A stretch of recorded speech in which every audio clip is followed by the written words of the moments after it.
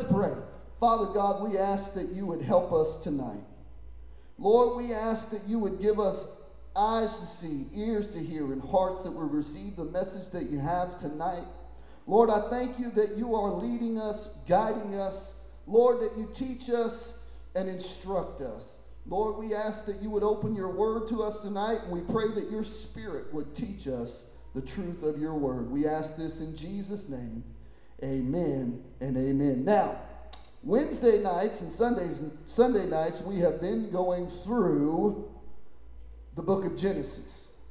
And although I'm not going to be preaching from the book of Genesis and continuing an expository of Genesis tonight, I am going to reference where we left off, okay? Because we left off in Genesis chapter 12, okay? We're going through there slowly but surely. But I wanted to go back. I wanted to stop for a moment and talk about the call of Abraham, okay? And then I want to disseminate from the call of Abraham the call of the gospel. Amen? We noted that Abram, and he's not Abraham yet, he's Abram, right? Can I get amen on that? He's Abram, chapter 12, verse 1. Now the Lord had said unto Abram, Get thee out of thy country, and from thy kindred, and from thy father's house, unto a land that I will show thee. Now if you go to Hebrews chapter 11, the hall of faith, amen, that's the great chapter that says faith is the substance of things hoped for and the evidence of things not believed. Or yeah, that, you know what I'm talking about. The substance of things hoped for and the evidence of things not seen, right? So we understand that Hebrews chapter 11 is talking about faith, and then it talks about Abraham. It says, Abraham believed God, and it was accounted unto him as righteousness. And it's talking about this part, amen, where God told Abram, get up out of your father's house, out of your own country, away from your kindred, and go to a land that I'm going to show you. Amen? Now, the reason that I'm bringing this up, because this portion of Scripture, rightly applied to the Christian life, is this. God does not call you out of a place for you to stay there. Amen? Now, why is this important? Because we live in a generation of people who say, well, you know, it's my choice what I do. Now, I might say some things that may be offensive to you, but the reality is the Bible is not unclear about homosexuality. Amen? And when we have the conversation, if somebody goes, well, you know, I was born this way. Guess what? Every single person on the face of the planet was born into sin, okay? Homosexuals are no different. You're right. You were born into sin. But guess what? Just like I had to be born again, just like Carmen had to be born again, homosexuals must be born again. Amen? God doesn't call you and say, hey, this is the modern gospel, okay? This is what I want to give you. This is the example of the modern gospel. God loves you, and you are just so great and so loved by God that God wants you to know that he loves you and he's okay with you. That's not the gospel. But that's what we hear on TV. If you watch, I watched a video of people going around evangelizing, and that's what they did. Do you know that God loves you, man? He's so in love with you. God just wants you to come to him. Now, that's all true. God does love people. But God's not okay with sin. God's not okay with us being in sin. God hated the fact that we were in sin so much that he sent his one and only Son to die to redeem us from the curse of sin, that we might live holy and acceptable lives unto him, which is our reasonable service. Isn't that a scripture? Kyle, you need to be amen in this, because this whole message, I realized right after we talked, this message is down here in parts of this, it's going to be about what you're talking about, what you're struggling over, okay?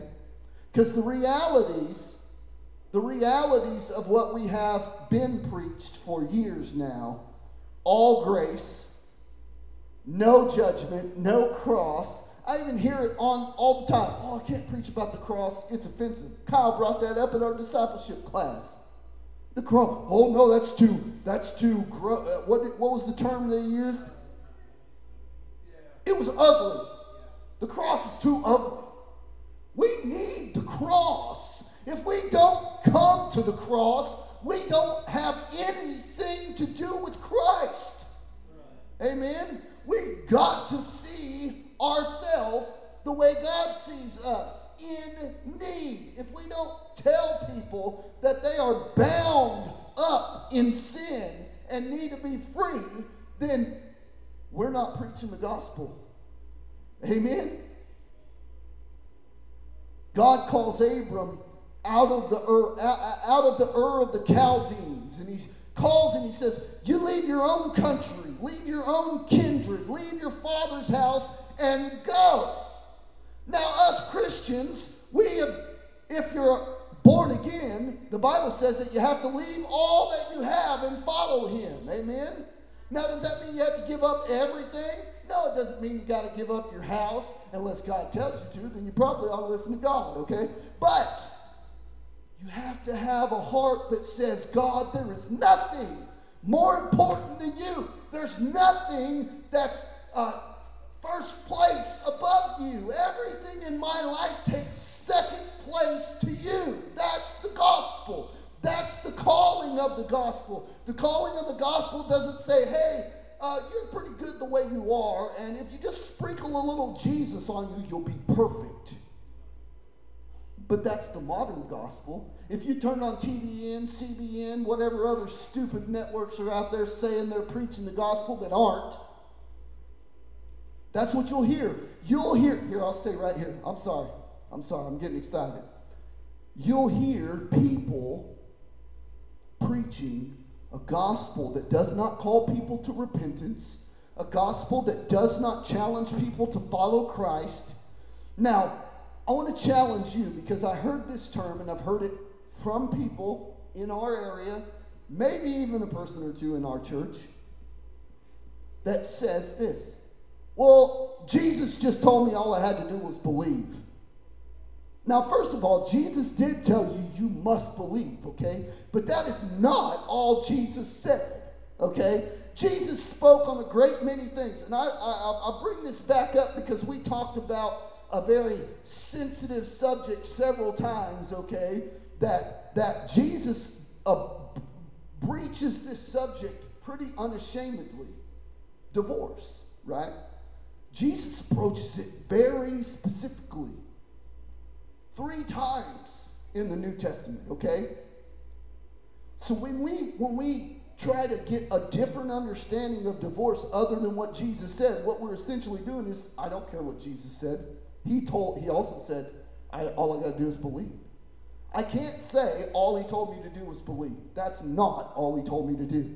Amen? That's not it. We'll get there. I don't want to get ahead of myself. So I'm going to look at this. The call of Abraham is this. Get out of your country. Get away from your kindred. Get away from your father's house and go to a land I'm showing you. Every single Christian is called out of an old life into a whole new life that we might not always know where that's going, right? Can I get an amen, somebody? We don't always know where that road's going. We don't always know that there's, sometimes the tunnel looks so long and dark that I can't see the light at the end of it, but God told me to go that way. Amen? Let's preach it like it's real. So I titled this Called Out because I'm dealing with Abraham's call, but now we're going to switch gears and we're going to talk about the gospel call, because Abraham's call is not like some abnormal thing where God did one thing for Abraham and he doesn't do that for you and me. Amen? So go with me, if you will, to Matthew chapter 9. We're going to jump into the New Testament. Matthew chapter 9. Too many Bibles, too small a pulpit. Yeah, I know, but less people on Sunday night and Wednesday night, so it's a little more appropriate to be down here when there's intimate gathering. That's what I'll call it. Okay, Matthew chapter 9. Look, I already turned right past it. Matthew 9, and we're going to start at verse 9, just for context. And Jesus passed forth from thence. He saw a man named Matthew sitting at the receipt of customs, and he saith unto him, Follow me. And he arose and followed him. And it came to pass, as Jesus sat at meat in the house, behold, many publicans and sinners came and sat down with him and his disciples. And when the Pharisees saw it, they said unto him and his disciples, Why eatest your master with publicans and sinners? And when Jesus heard that, he said to them, they that be whole need not a physician, but they that are sick. But go ye and learn what meaneth this, I will have mercy and not sacrifice, for I am not come to call the righteous, but sinners to repentance. Now, if you want another, I wrote 3 more verses for this down. If you go to Mark 2:17 and Luke 5:32, you'll find the same conversation. You'll find the same phrase, the same wording. He has come to call sinners to repentance. Amen? So the first thing the gospel does is call sinners to repentance. Amen? If the gospel we're preaching does not call sinners to repentance, we are not preaching the gospel. Amen? Now I want you to understand, Jesus sat and ate with these people. He ate a meal with them. He hung out with them. But Jesus didn't do the things they did, okay? We got to be different. We're not saying, hey, go in there and just hang out with them, do all the crazy nonsense they're doing. No, if you do that kind of ministry, you're going to end up failing in ministry. You're going to end up falling, and you're going to end up in a rut. Trust me. You cannot do what they do. We're to be in the world, but not of the world. Amen. Why? Because he's called us out of the world. Amen. Just like he called Abram out of the Ur of the Chaldeans into the land of Canaan. Isn't it interesting that Abram goes to the very land that later on the Israelites are promised, but have to wander around for 40 years before they can go in? You realize that Abram, Isaac, Jacob, all of them lived in the land of promise. Every one of them. Sin will keep you from that promise. Every time. John 3. Jesus says in John 3:3, John 3:5, that you must be born again. Jesus, when he calls sinners to repentance, is not just leaving them out there on their own. Amen? Can I get an amen, somebody? Because the reality is, I can't get to God on my own. I can't make it to God by myself. There's no way that this dirt suit filled with all the sin and depravity that I'm filled with could ever reach out and obtain God on my own. Can't do it. Jesus looked at Nicodemus, who knew the law, who taught the law, who was quoting the teacher of Israel. And he looked at that man who knew everything. And he said, you who know it all, you who are a teacher of Israel, I'm telling you, you must be born again. There's no exception. There's not one way of salvation for this group of people and this way of salvation for this group of people. No, when a murderer comes to Christ, they can't keep murdering. Can I get an amen? When a thief comes to Christ, he can't keep stealing. As a matter of fact, the New Testament says, let the thief steal no more, but work with his own two hands, that he might be a benefit. Come on.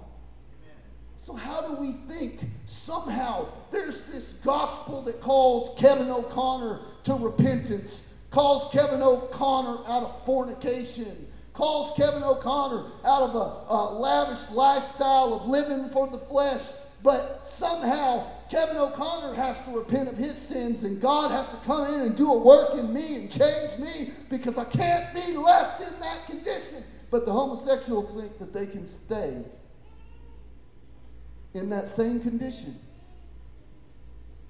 That's not the gospel. Paul, when he was speaking to I'm going to get this wrong.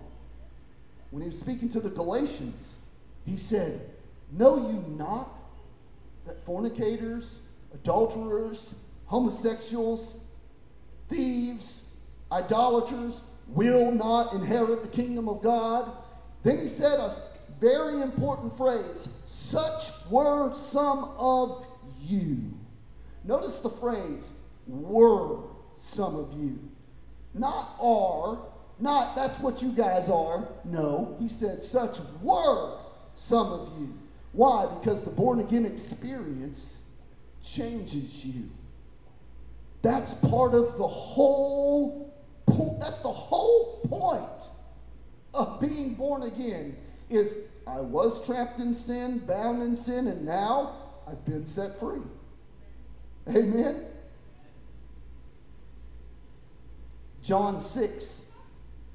I don't want to miss this, okay? John 6:44 says that no one can come to the Son except the Father draws them. Amen? So what we got to understand and what we kind of got to put back in the gospel, okay, is the fact that God the Father is calling all of those who believe, okay? Not one person who ever comes to Christ all by themselves.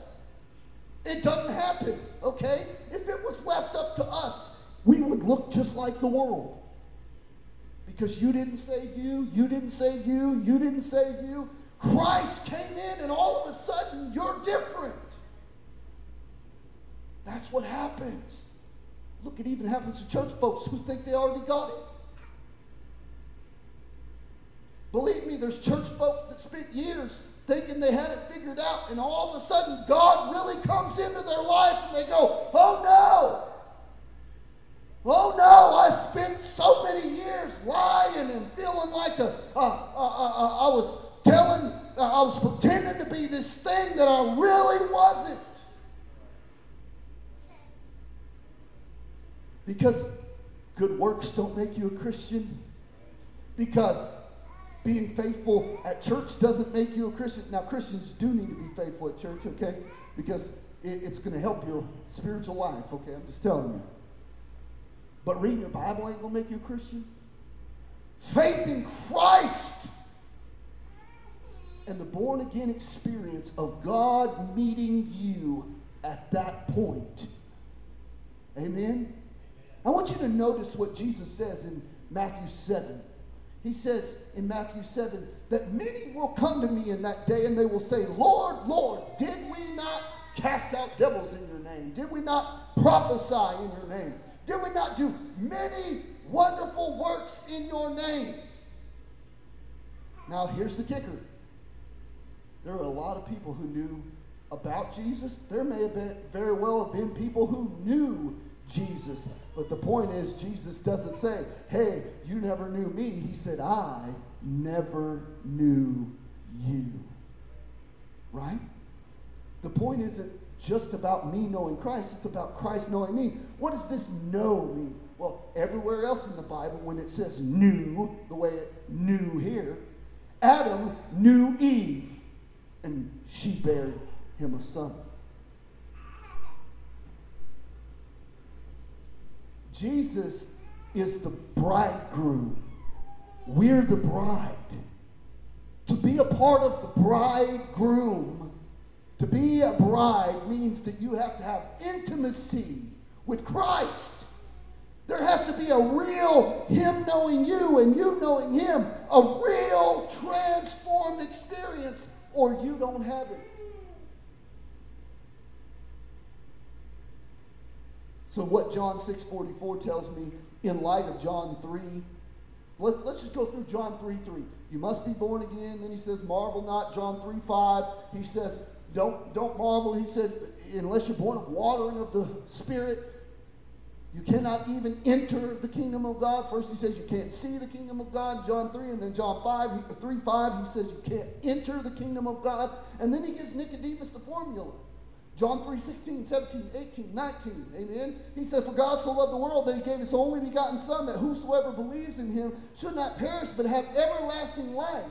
John 3:17 says, for God did not send the Son into the world to condemn the world, but that the world through him might be saved. And John 3:18 says that those who believe are not condemned. And those who do not believe are condemned already, because they have not believed in the name of the one and only Son of God. And this is the condemnation that has come into the world, that men love darkness rather than light, because their deeds are evil. Men left to their own do not run for God. They do not look after God. They do not seek God all by themselves. Romans chapter 3. Romans chapter 3 says this. If you turn with me to Romans chapter 3, let's look at this real quick, because I want to show you something. As Paul is teaching the Roman Christians in verse 10, he's quoting. He says, as it is written, none is righteous, no, not one. Everybody hold your hand up. Everybody hold your hand up, even kids in the back. You're not righteous. Not one of us. No one understands. No one seeks God. All have turned aside. Together have become worthless. No one does good, not even one. Their throat is an open grave. They must use their tongues to deceive. The venom of asps is under their lips. Their mouth is full of curses and bitterness. Their feet are swift to shed blood, and in their paths is ruin and misery. And the way of peace they have not known. There is no fear of God before their eyes. Period. That's us. Outside of Christ, that's us. Genesis 6 makes it very clear that God looked at the depravity of man. He said, every thought and intent of man's heart is evil continually. That's us outside of Christ. That's me. That's you without God intervening. That's why John 6:44 is so important. Can you hear the call? Amen? Because John 6:37 says, anybody know what it says? All that the Father gives me will come to me. And he who comes to me I will in no wise cast out. Amen? It's all depending on whether you hear the call or not. Amen? Do you hear the call? Let's keep going. I don't want to get stuck right there. Matthew chapter 11, verse 28. Yeah, I know I'm skipping back and forth between the King James and the ESV. It's just because my notebook got laid on one Bible and I didn't want to move it. Sorry. Matthew chapter 11, verse 28.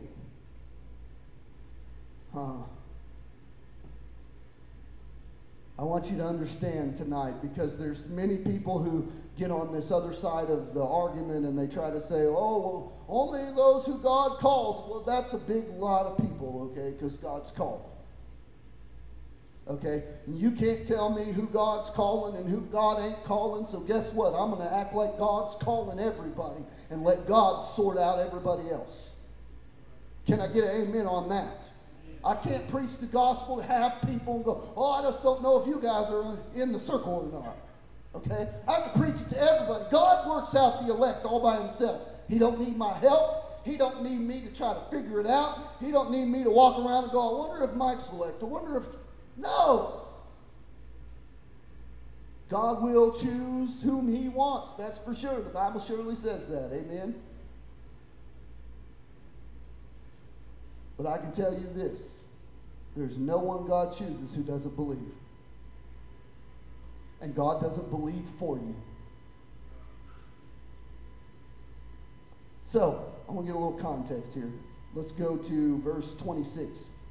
Even so, Father, for so it seemed good in thy sight, all things are delivered unto me of my Father. And no man knoweth the Son but the Father, neither knoweth any man the Father save the Son. And he to whom, let me get back to my King James English. And he to whosoever the Son will reveal him. Come unto me, all ye that labor and are heavy laden, and I will give you rest. Take my yoke upon you and learn of me. For I am meek and lowly in heart, and ye shall find rest for your souls. For my yoke is easy, and my burden is light. God doesn't do this, okay? This is what I want you to, look. Come here, Kyle. I'm going to use you for just a second, okay? God doesn't offer salvation. Now go when I go to grab that, just run around like a crazy person, okay? Okay. God doesn't do that. God's not like holding salvation out here going, oh, you almost had it, like that guy on the commercial. You know what I'm talking about, with the fishing pole, and he's like, oh, you almost had it. He's not doing that with the gospel. God takes the gospel way more seriously than we do. Amen. God's not sitting here running around trying to hide the gospel from you. He's not running around trying to keep it from anybody. Can I get an amen? That's not how God operates the gospel. The gospel isn't like, oh, here, I'm just going to give it to you. I'm just giving you the gospel, but I'll just kind of, oh, you almost had it, Rachel. You almost was there. That's not the gospel. And that's not the gospel we should preach. Jesus is calling. Remember that old song? Softly and tenderly, Jesus is calling. Calling for you and for me. See on the portal, he's waiting and watching. Watching for you and for me. And then he said, come home, ye who are weary, come home.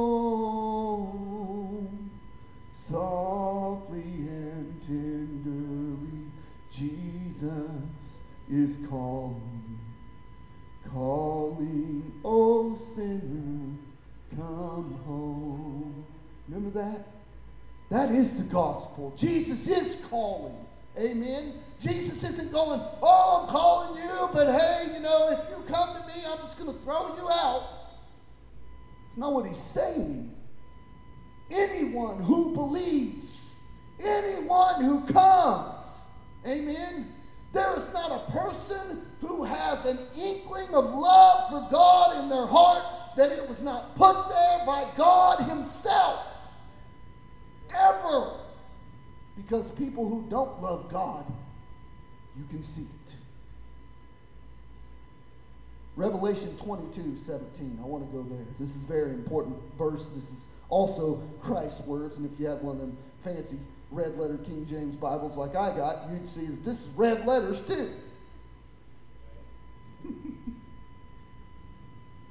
I keep turning to the glossary. Man, I'm going right past it here.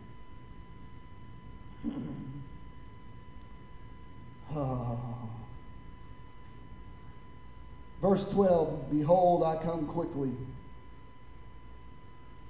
My reward is with me to give every man according to his work. I am Alpha, I am Omega, the beginning and the end, the first and the last. Blessed are they that do his commandments, that they have the right to the tree of life and may enter in through the gates into the city. For without are dogs and sorcerers, and whoremongers, and murderers, and idolaters, and whosoever loveth and maketh a lie. And I, Jesus, have sent my angel to testify to you these things in the churches. I am the root and the offspring of David, and I am the bright and the morning star. Now here's the part I wanted to get to. The Spirit and the bride say, come. Now who's that? The Holy Ghost and the church say, come. Church, if you're telling people not to come, you're not preaching the gospel. The Spirit and the bride say, come. Next sentence. And let him that heareth say, come. And let him that is athirst come. And whosoever will, let him take of the water of life freely. This is the gospel. The call. Woo, there's a call comes ringing. Oh, the restless way. Send the light. Send the light. Why? Because we have been given the ministry of reconciliation. It's not our job to become Pharisees and to shut up the kingdom of heaven into men's faces. Remember that? Book of John, when Jesus is in the last week of his life, the Passion Week, he comes into the temple and he says, woe unto you, scribes and Pharisees, teachers of the law, because you shut up the kingdom of heaven in men's faces. You don't go in, and neither will you suffer anyone else to go in. You strain at a gnat and swallow a camel. Wow. If that's the gospel we preach, we're not preaching the gospel. Why did I put these two verses in here about Jesus is calling? Because Christ's call is to whosoever will believe. That's Scripture. Amen? I can't take that and say, well, what does that mean? It means whosoever will. It means that. That's exactly who it means. Whosoever will believe, okay? If you believe, if you hear the call, if you respond to the call, you're saved. That's the gospel. Romans 10. We'll get there. Tap your neighbor on the shoulder. Tell him he ain't done yet. Now I want to go to Luke chapter 14. And I'm switching Bibles again. You can throw me out later. Luke chapter 14. Now this same phrase can be found in at least 4 other places in Scripture. But we're going to focus on this one, and I'll give you the address for the other ones, okay? Luke chapter 14, and we're going to start at verse 26, but 27 is the crux. 27 is the one that I'm going to tell you is everywhere else in Mark, Matthew, and Luke. Again, in 9:23 of Luke, it says the same thing. But starting at verse 26, says this: if anyone comes to me and does not hate his own father and mother and wife and children and brothers and sisters, yes, and even his own life, he cannot be my disciple. Now that's a big statement, okay? That's a humongous statement. Now is he saying, hey, go home and tell your husband you hate him? No, he's not saying that.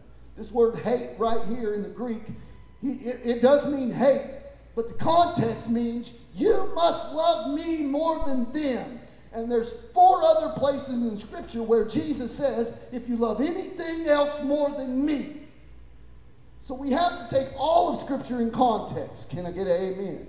We don't just read one verse in a vacuum and think that's what the whole Bible says. Right? So when he says this, what he's saying is you can't love your mother or father or sister or brother or husband or wife or children more than you love me. Even they have to take second place. Why? Go to Exodus.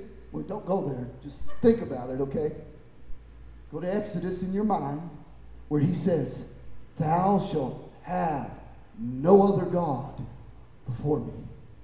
Period. End of story. That does not change in the New Testament. The New Testament doesn't go, well, we're not under law, so I don't get to, I can have as many idols in my life as I want. Wrong. Matter of fact, the stakes got upped in the New Testament.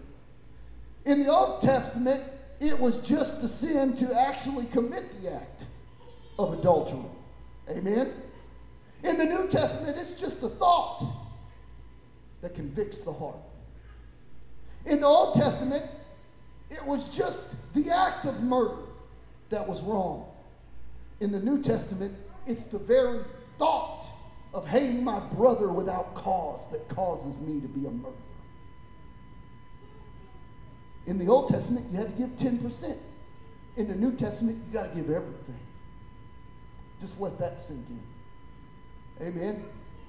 So often, people just want to tithe their time to God when God isn't interested in sacrifices. What God really wants is a contrite and broken heart. God wants the humble, resists the proud. Amen? Let's keep reading, because that's not the verse that I even want to focus on. Verse 27, whoever does not bear his own cross and come after me cannot be my disciple. Now I want you to understand that verse 26 has the same emphatic statement. If you have a heart that loves anything other than me first, you cannot be my disciple. And that Greek word literally means that the possessive ability for you to do this, you do not possess what is necessary to be my disciple. It's not in you. In other words, you're not born again. I know I'm one of them preachers that is, people are going to go home and they're going to turn me off here in a second, and then they're going to turn Joel Osteen on and feel better about themselves. Verse 27, whoever does not bear his own cross and come after me, and there he says it again, cannot be my disciple. The born-again experience does not allow for me to go a little bit with Christ and stay there. That's not the born-again experience. Either I'm all in or I'm not in. Either I'm in Christ or I'm not. There's no middle ground. There's no lukewarm. There's none of that. Amen? You have to be, and we used to say it this way, and somehow in the New Testament, in the new age of, last 20 years, people don't like this term. You got to be sold out. Amen? You can't be pretending. Believe me, I spent years pretending.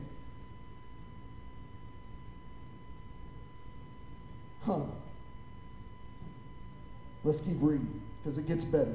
No, it really doesn't.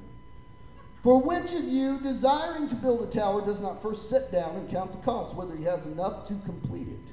Otherwise, when he lays the foundation and is not able to finish, all who see it begin to mock him, saying, this man began to build and was not able to finish. Or what king, going to encounter another king in war, will not sit down and first deliberate whether he is able with 10,000 to meet him who comes against him with 20,000? Now watch this. This is where we need to sit. And if not, while the other is yet a far way off, he sends delegation and asks for terms of peace. Verse 33 is the crux. Verse 33 is the third cannot in this statement. Therefore, any one of you who does not renounce all that he has cannot be my disciple. That is three emphatic statements that say, if you don't, or if you're not willing, if you're not able to do these things, love me first. Amen? Take up your cross. Follow my example. renounce all that you have. If you're not willing to do any of that, you do not possess the born again experience, and you cannot be my disciple. Period.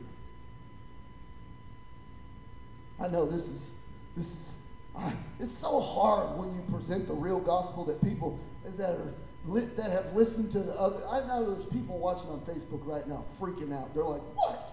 What? That ain't even in the Bible." And then they go read it and go, "By golly, he's right. It's right here in the Bible."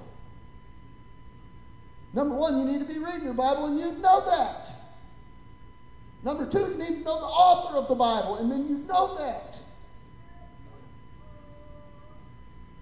James, I'm not going to turn there, okay? I'm not going to turn there. I've got a whole bunch of scriptures that I want to go through. So I'm not turning to James, but I can tell you that in James 2, 18, 20, and 26, he makes it abundantly clear that faith without works is dead, being alone. Amen? Faith that does not produce change is not saving faith. So all these people that say, "Oh, I believe in Christ," but there's no fruit, there's no evidence, there's no change. These are the same people that Jesus said, you're going to know them by their fruit. A good tree cannot, there's that word again, a good tree cannot bear bad fruit, and a bad tree cannot bear good fruit. Amen? Clear as day. And all of what I'm reading to you, I just want you to understand, this is Jesus' words. So for all the people who said, all Jesus said is I have to believe, wrong. Amen? That's not all Jesus said. Jesus said a great many things. Matter of fact, he preached the whole Sermon on the Mount. He preaches about knowing a tree by their fruit. He preaches about that. And then he says, if any man hears my words and does them, I will liken him unto a wise man who built his house upon a rock. Now, how do I build my house upon the rock? Because we used to think, I build my house upon the rock by believing in Jesus. No! You build your house on the rock by believing and doing and living the commandments of Christ. That's what he said. If any man hears these words and does them, I will liken him unto a wise man who built his house upon the rock. Amen? I'm almost done. Tap your neighbor and tell him amen. Matthew chapter 7. We're going to go there now. Okay? Matthew 7. Because Matthew 7 is the crux of the whole fruit argument. Okay? I want you to notice a few things here, and then we're going to move on. The next part of my sermon is called knowing the fruit of knowing Christ. Okay? But we're going to go here to Matthew 7. We're going to start at verse 15. Beware of false prophets who come to you in sheep's clothing, but inwardly are ravenous wolves. Ooh, Lord, thank you for changing me that I'm not a wolf no more. You will recognize them by their fruits. Are grapes gathered from thorn bushes or figs from thistles? So every healthy tree bears good fruit, but diseased trees bear bad fruit. Healthy trees cannot bear bad fruit, nor can diseased trees bear good fruit. Every tree that does not bear good fruit is cut down and thrown into the fire. Thus you will recognize them by their fruit. Not everyone who says unto me, Lord, Lord, will enter into the kingdom of heaven, but the one who does the will of my Father. Ooh, that's a big statement. On that day, many will say to me, Lord, Lord, did we not prophesy in your name and cast out demons in your name and do many mighty works in your name? Then I will declare to them, I never knew you. Depart from me, you workers of lawlessness. Now, the King James says iniquity, which means the same thing. Lawlessness. Amen? You don't get to just come to Christ and live how you want. That is not the gospel. And if that's the gospel the church wants to preach nowadays, I'm going to stand up every Wednesday night and every Sunday night, and I'm going to preach the real gospel until people hear the real gospel and come to Christ. Because this gospel that's being preached today makes them trust their self. That's what it does. Oh, I just believed in Christ. And when you ask these same people who believe this gospel, and you say, well, how come you're going to heaven? They say things like this. Well, I'm basically a good person. You know, I know I'm not perfect, but I'm basically a good person. Do you understand the gospel that you profess to believe in? Because the gospel is not about how good I am. The gospel is about Christ and how he saved me, how he redeemed me. The only way I get to heaven is by the blood of the Lamb and the word of my testimony, because I have been changed. Right? Woo! And you can tell when people really know Christ, because their answer to that question is, I'm dreadfully lost without Jesus Christ. I'm undone. I'm broken. I'm a sinner bound for hell if I don't have him. That's the real answer. Not, I'm basically a good person. You can tell they listen to Joel Osteen. I'm sorry, Joel. God bless you. Go with me to Galatians chapter 5. Galatians chapter 5.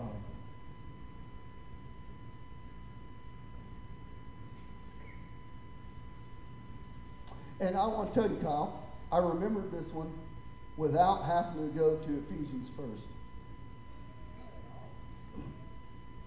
I always mix up where the fruit of the Spirit and the armor of God are, okay? Sometimes I think that the armor of God's in Galatians when it's not, and the fruit of the Spirit are in Ephesians when it's not. But they're in the chapter 5 of both books, okay? Galatians 5, starting at verse 22. But the fruit of the Spirit is, I want you to notice this, because I titled the last half of this sermon something else. The last half of this sermon is titled, Fruit of Knowing Christ. Now I want you to look at this list. This list says, but the fruit of the Spirit is what? The first one, what is it, Mike? Love. The first fruit of the Spirit is love. Why? Because that's how they will know you're my disciples, by the love that you bear one for another. Amen? Love is the principal thing. Amen? But the fruit of the Spirit is love, joy, peace, patience, kindness, goodness, faithfulness, gentleness, self-control. Against such things there is no law, and those who belong to Christ have crucified the flesh with its passions and desires. Did you catch that last part? He ties the fruit of the Spirit to being in Christ. Look at this. If we live by the Spirit, verse 24. And those who belong to Christ, underline it, circle it, draw some arrows by it, put some asterisks by it. Those who belong to Christ have crucified the flesh with its passions and desires. Amen? Period. Those who belong to Christ are different. They love different. They have joy that's different. They have peace that's different. They have patience with those who don't know God. They're kind. They have goodness within them, not because of their self, but because they belong to Christ. They're self-controlled, gentle, faithful. Amen? Look, I just, can I harp on a little something for a second? It's just a pastor's pet peeve, okay? But it's hard for me to go, you really got the faithful spirit when I don't see you. Yeah, I said it. I'm sorry. When you're not here, it's hard for me to go, yep, they got that fruit of the Spirit. Just saying, right? Let's be for real. All right, I'm going to move on.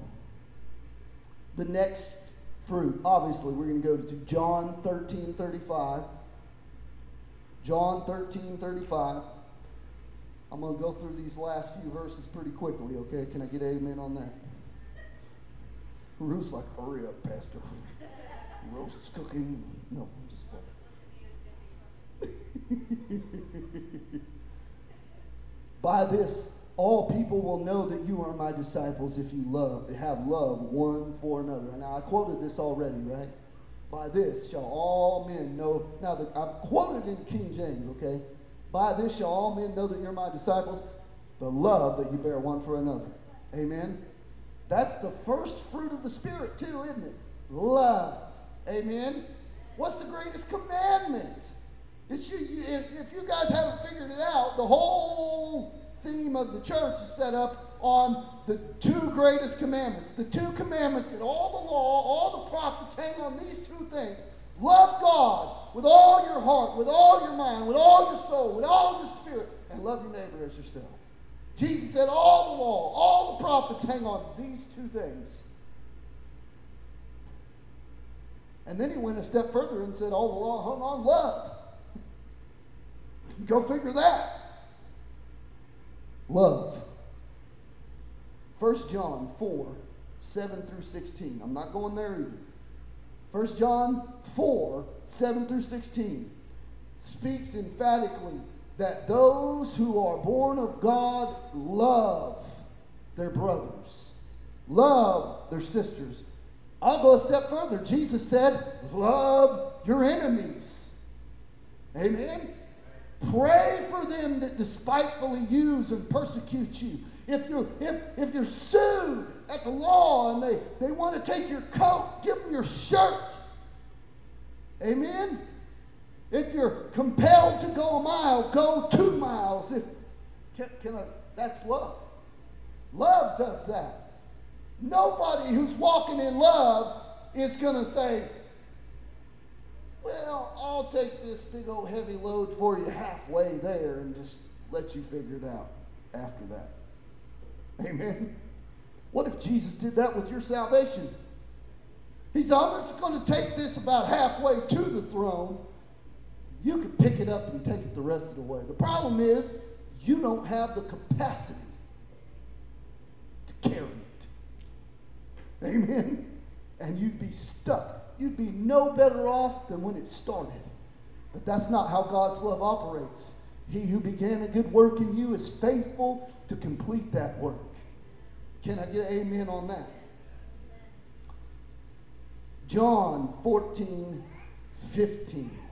This is very important because now we're talking about love for Christ. He said, if you love me, keep my commandments.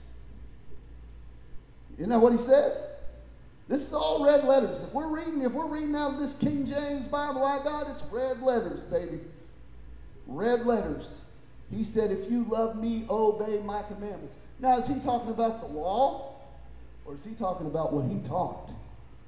The things he says. Can I get an amen? No, because we're not under the law. We're under grace. Now, that doesn't mean murder's okay, because Jesus definitely emphatically taught about that. Jesus also definitely emphatically taught about marriage. And Jesus' idea of marriage is one man, one woman, forever, right? That's Jesus' definition of marriage. Anything outside of that, whether it be adultery, fornication, homosexuality, all of it is contrary to sound doctrine.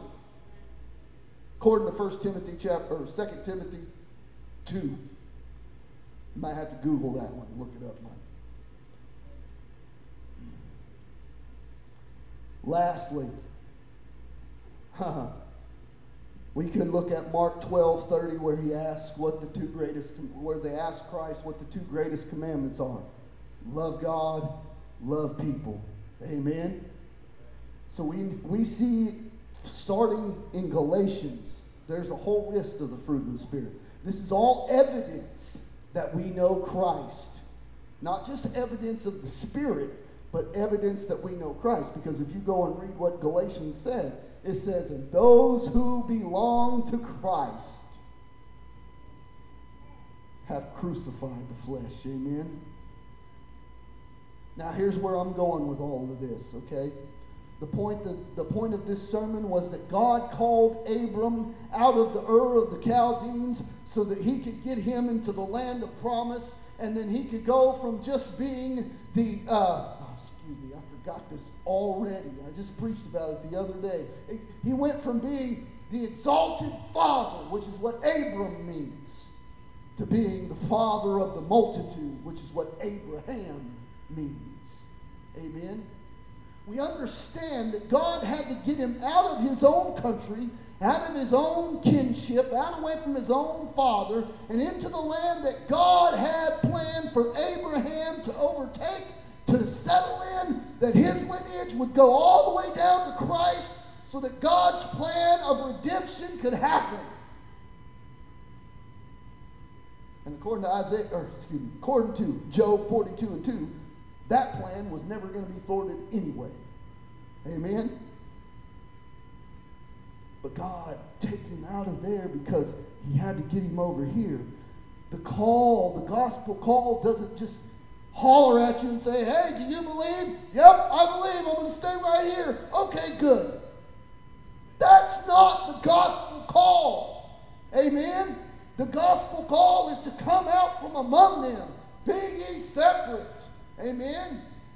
Let's go to, you don't have to turn there because I'm just going to tell you what it says anyway, okay? But you can make sure I'm telling you the truth. 2 Corinthians 5:17. If any man be in Christ, he's a new creation. The old has passed away. Behold, all things have become new. This is the born-again experience. This is the called out experience. Where I'm not just left where I was. I'm not just, it ain't just like a flyby where he's, when I was growing up, there was a man called the Tootsie Roll Man. He had an airplane, and he'd fly over the farm, and he'd drop Tootsie Rolls with little parachutes on them at the plane, okay? Jesus doesn't do that with the gospel. He doesn't just leave you out there at the farm with your Tootsie Roll. He gets you on the plane, and he takes you to a different place. Amen? What's the promise to Moses? A land flowing with milk and honey, right? That was the promise. Now, we talked about this, but all Moses was doing was taking the people of Israel back to where Abraham, Isaac, and Jacob had already been living. Amen? All right, I'm going to get through this. We got just a couple more. 2 Corinthians 6:14. This is very important, so I'm going to turn there, okay? I think this is the last one that I'm actually going to turn to. This is the last one that I'm actually going to physically turn the Bible there, okay? 2 Corinthians chapter 6.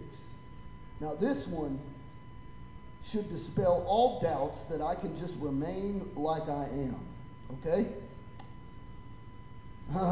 Do not, verse 14, do not be unequally yoked with unbelievers. Now, he asks some questions here. These questions are very important, and we don't need to put them off. For what partnership has righteousness with lawlessness? Or what fellowship has light with darkness? What accord has Christ with Belial? Or what portion does a believer share with an unbeliever? What agreement has the temple of God with idols? For we are the temple of the living God. As God said, I will make my dwelling among them and walk among them, and I will be their God, and they shall be my people. Therefore go out from their midst and be separate from them, says the Lord, and touch not the unclean thing. Then I will welcome you, and I will be a father to you, and you shall be sons and daughters to me, says the Lord Almighty. This is important. God does not give the gospel call that leaves bound up sinners in darkness. Amen? Ephesians says that he's translated us from the kingdom of darkness to the kingdom of his dear Son. Or it might be Philippians. Okay, I'm sorry if I mixed it up, okay? But Ephesians chapter 2 starts out, but you who were dead in your trespasses and sin. I like the King James because they use this fancy word, hath he quickened. If you don't know what that means, it means made alive. And that word made alive isn't, oh, you done this and oh, you done that. No, this is God came along and he woke your heart up and all of a sudden you went, oh, I need you. That's what happens to everybody. That's what happened to you. That's what happened to me. That's what happened to Shirley. Amen? God found me. Even when I thought I knew him. Even when I pretended like I was there. I'll preach that some other night. But Ephesians, none of what I've said changes Ephesians 2, 8, and 9. By grace are you saved through faith. It is the gift of God. Not of works, lest any man should boast. Amen? We are saved by grace through faith. That is it. We don't bring anything good to the table, okay? Whatever we bring to the table is our sin and our need to be saved. That's what I bring to the table. Amen? How do I get this? Romans 5:8 says, God demonstrated his love to us that while we were yet sinners, Christ died for us. Why? Because the wages of sin is death, but the gift of God is eternal life through Jesus Christ our Lord. Jesus looked at that woman at the well, remember? Looked at that woman at the well and said, if you knew the gift of God, and he who it is had asked you for a drink, you would have asked of him, and he would have given you living water. So tonight, as I'm preaching this message, the gospel call is to whoever believes. Amen? But that gospel call is not just a call that says, oh, all you have to do is believe. That's not all you have to do, brother. You have to die to yourself. You got to live for Christ. You got to realize that you are no longer your own. You have been bought with a price. Amen? How do I get there, Pastor? Romans 10, 9, 10, 11, 12, and 13. The Bible says that if I believe in my heart upon the Lord Jesus Christ and confess with my mouth that God has raised him from the dead, I will be saved. For with the mouth, or for with the heart, man believes, and with the mouth, confession is made unto salvation. Whosoever calls upon the name of the Lord shall be saved. Amen. Tonight I don't want to preach the gospel that the worldly church is preaching that says, oh, you're just fine the way you are. No, you're not. You need Christ. I got news for every Christian. Even Christians need Christ. A Christian who's truly born again wakes up every day knowing that today I could do some really stupid things.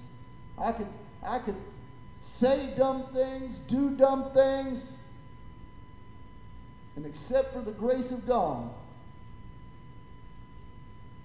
Amen? We need that. That's why it's important to go to church. Because there's accountability at church. You know why people stop going to church most of the time? Because they start doing things that they know people at church would go, hey, don't do that. Right? So they stay home. So they can do that and not feel, oh, I feel condemned if I go to church. Okay? Maybe it's because the things you're doing aren't biblical and you say you're a Christian. Right? Come on, I've been there. I ain't even going to pretend like I didn't. I've been there. But the reality that we need to preach the gospel right and understand that the call of Abraham was the same call of the gospel. Follow me. Believe in me. If you do, he will not put you to shame. Amen. Let's stand and we'll pray.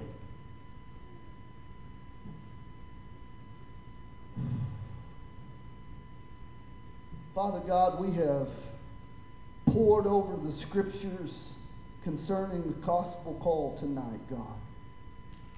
We know, God, that your gospel is the power of God unto salvation for all those who believe. God, we ask that tonight, if there was anybody watching on Facebook, if there's anybody that will listen to the podcast, if there's anybody in this room, God, who did not know you before they came in here, God, I pray that this message convicted their heart. I pray that it spoke to their spirit, God. I pray that you used it, God, by your Spirit to speak to the heart of every single person watching. I pray that the Holy Spirit convicted hearts.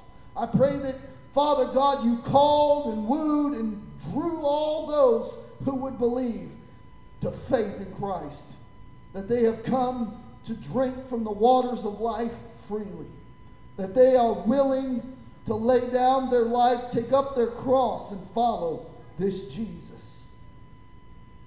God, I pray that if anyone done that, Lord, that they would find a good church, that they would attend there, that they would stay there, that they would grow there, and that they would serve there for the kingdom of God. Lord, I pray for this church. I pray that this message is heard by every member who possibly can hear this message. That it would convict them that they should not just preach the gospel, but live the gospel. That it would be evident in their life, that the fruit would be evidenced in their life. God, we ask that you would help us tonight as we leave this place. Help us to walk in remembrance of these things. Help us to hold your word in our hearts that we might not sin against you. We ask this in Jesus' name. Amen.